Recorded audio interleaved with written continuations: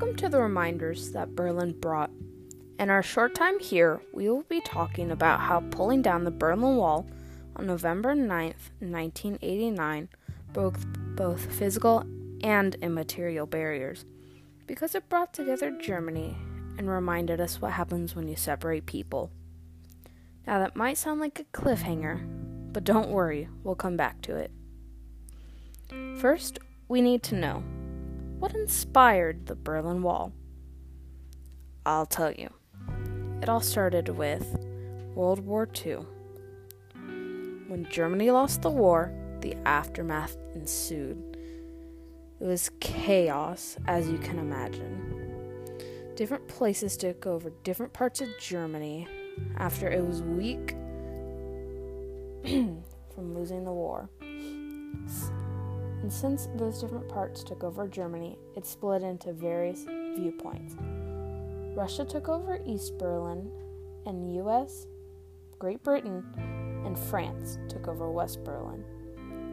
After some time, it started to get out of hand, as one might imagine.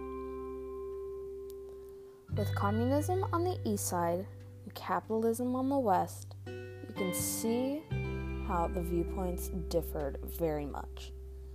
The tension that was between Berlin and all of Germany, it soon got too much to bear. During the middle of the night, the communistic side put up a wall.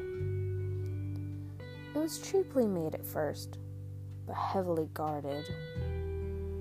Soon, the wall switched to concrete, barbed wire, and towers looming over the east side of Berlin. There soon became two, similar in structure, and in the middle, a thin strip of land known as the Death Strip, to all of those who would soon become familiar with it. Over time, as the wall soon got more and more fortified and dangerous, it caused despair for the residents of the east side who could not escape. It showed us in the entry, Berlin Wall, by Britannica Encyclopedia.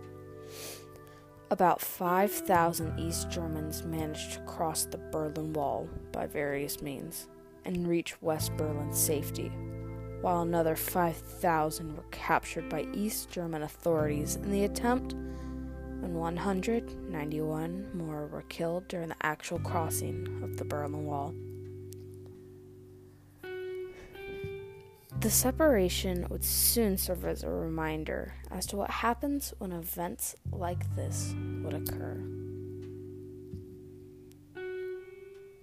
Now, we're going to have to take a step back quite a few years in advance before it's tearing down and see how it teared down.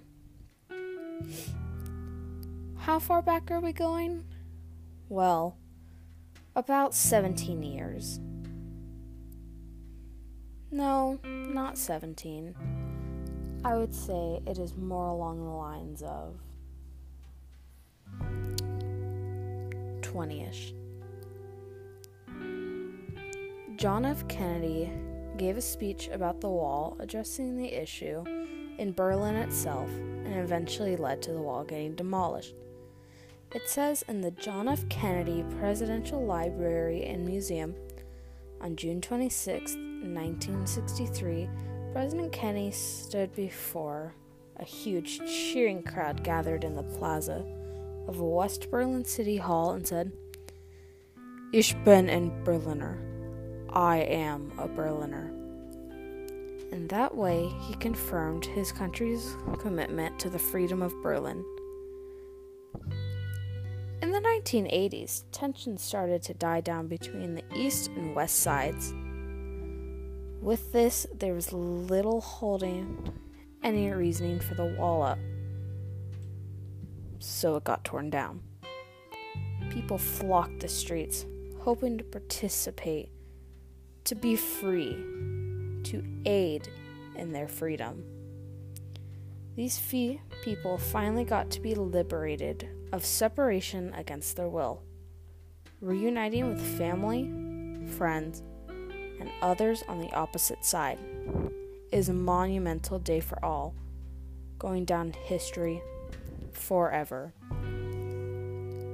Germany eventually recognized what happened when Berlin was wrong, and they broke the barrier that kept people from others by the destruction of the wall itself, as well as signed the German Unification Treaty on August 31st, 1990. The aftermath of the crumble came to this. Berlin became the capital of Germany. Germany itself joined the EU as a democracy. The Cold War ended, and communism eventually reigned no more. Let the events of the Berlin Wall remind us how it broke through the barrier of separation and how nothing good comes out of splitting people against their will. It all went downhill the moment the East Side put up the wall, and the people of Berlin, Germany, decided to head back uphill.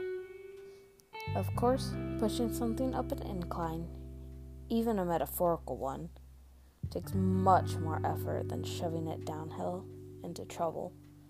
So never forget, we must separate people. We must never separate people, take away their humanity, and shame them by force without free will.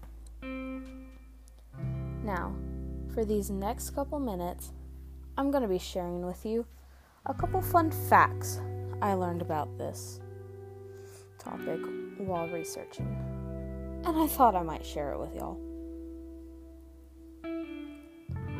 First, I learned that there were many people that actually succeeded in crossing the wall.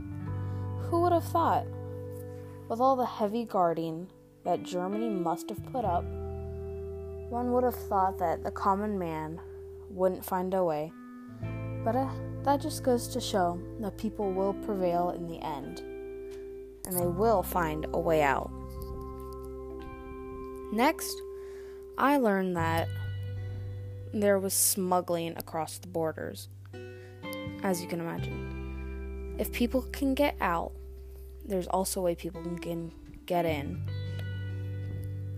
Because you would not want to leave your family alone, would you? Some things were made illegal in East Germany, or rather East Berlin, and the people of those families would soon go and bring back goods for their family. Another fun fact I learned is that there was graffiti all along the wall. This graffiti was a sign of resist, for you would not want to be captured or forced somewhere against your will with a cruel tyrant, would you? The people, they made something out of it. Some put up protests, others put up a few murals. They made parts of the wall absolutely beautiful. And that just kind of goes to show people will make the best of a bad situation. That is before they get out of it. For no one wants to stay like that forever. One of the next things I have learned about the Berlin Wall during my short time researching this, which I actually found this fact one of the most interesting of all, was the death strip. While it may seem like a tiny strip of land, it was more of quite a stretch, not necessarily a strip. While it may seem unguarded and unprotected to the eye, there were guards on both sides of the wall, keeping the people of East Berlin in and keeping the people of West Berlin out. Thank you for listening to my podcast, and I will see you next time.